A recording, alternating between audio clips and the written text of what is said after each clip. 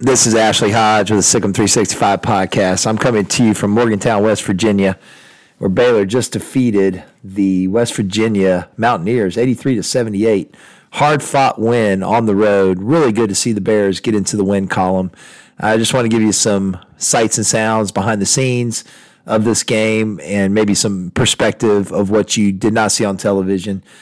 So first of all, just wanted to give a shout out to John Fahey, who's a West Virginia booster, and gave us some great tickets. Dubbikins, Adam, Donald Wright, Malbear, and Patrick were all courtside for this game, and it was pretty fun to see this live there right across the bench from Scott Drew, the great coaching staff of Baylor and the Baylor team. Talked to a pretty good contingent of Baylor fans made this trip. Talked to Mark and Deborah Roundtree at halftime, or maybe before the game, can't remember.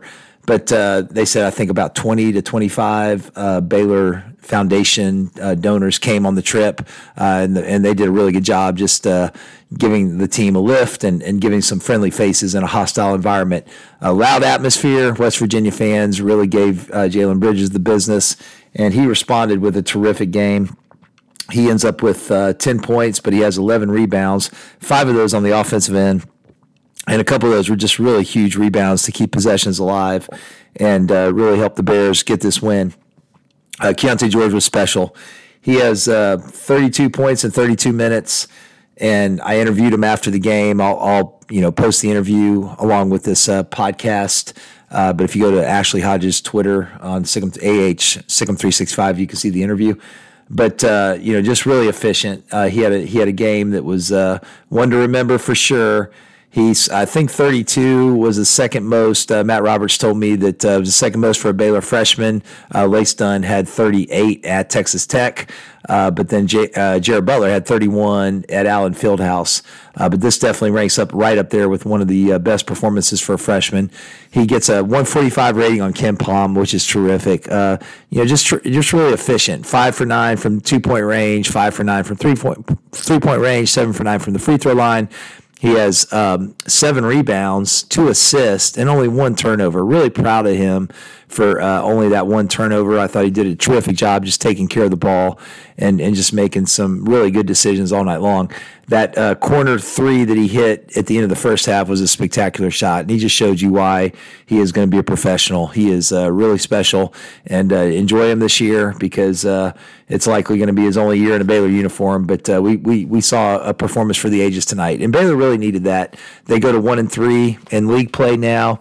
Adam Flagler made some really big plays down the stretch. So did LJ Cryer. They were good when they needed to be. Some key shots. Adam ends up with 4 assists and only 1 turnover. Another great job of just taking care of the ball. 2 steals. Just pretty efficient night for him overall. He didn't really shoot the ball like he normally does, but he made things happen. 19 points, very steady. And then the other guys that contributed, Flo gets 6 rebounds. He has 5 points. Made 2 really big free throws when he needed to. 5 for 6 from the line. I love seeing that.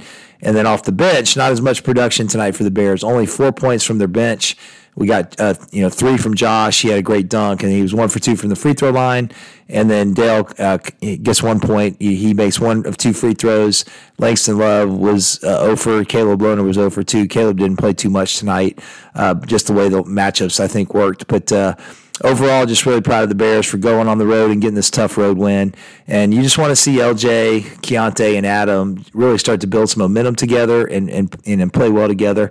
I really want to also point out LJ's defense. I thought he was really locked in on the defensive end. Now, as far as West Virginia is concerned, they're a very gritty team, and it's obvious that Kedrian Johnson makes a huge difference for them. They defend the ball very well and just make it really difficult to run good offense. Eric Stevenson got in foul trouble tonight. He only ends up playing 21 minutes and does score 10 points, but he wasn't that much of a factor. Really, the story for them was Joe Toussaint. Joe Toussaint has 20 points and made some tough plays down the stretch to keep the game close. Trey Mitchell was really good as well. He ends up with 14 points, but he had 15 rebounds, very efficient on the glass. He had a really strong game. And then Emmett Matthews, not much of a factor tonight, only 7 points and 5 rebounds. He did have 3 assists, no turnovers. They did a pretty good job of taking care of the basketball, 15 assists and only 7 turnovers. Baylor was 10 and 10, 10 assists, 10 turnovers, but that's an improvement over some of the games that Baylor's had recently where they've really struggled with turnover issues. And, Baylor's defensive issues continue to be a problem. There were some open shots that West Virginia got that I know made the coaches wince. And, certainly you can't live with that, and win games consistently. But the offense is really starting to hum. Baylor's now up to 8 in offensive efficiency, according to KenPom. They are 84th in defense. So a lot of work to do on the defensive end.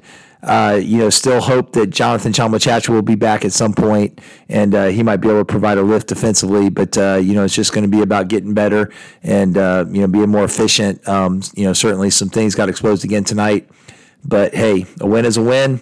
You go into West Virginia, you get a key road win, and now you set yourself up, to possibly have a good stretch here because you got Oklahoma State on Saturday. And then you've got 2 teams near the bottom of the standings, and Texas Tech on the road and Oklahoma on the road as well before you host Kansas for a big Monday game, and then Arkansas to round out the month. Oh, and actually you play Texas as well on the road a week from Monday that you play Kansas. A great night for Baylor fans. I think this was a really good victory.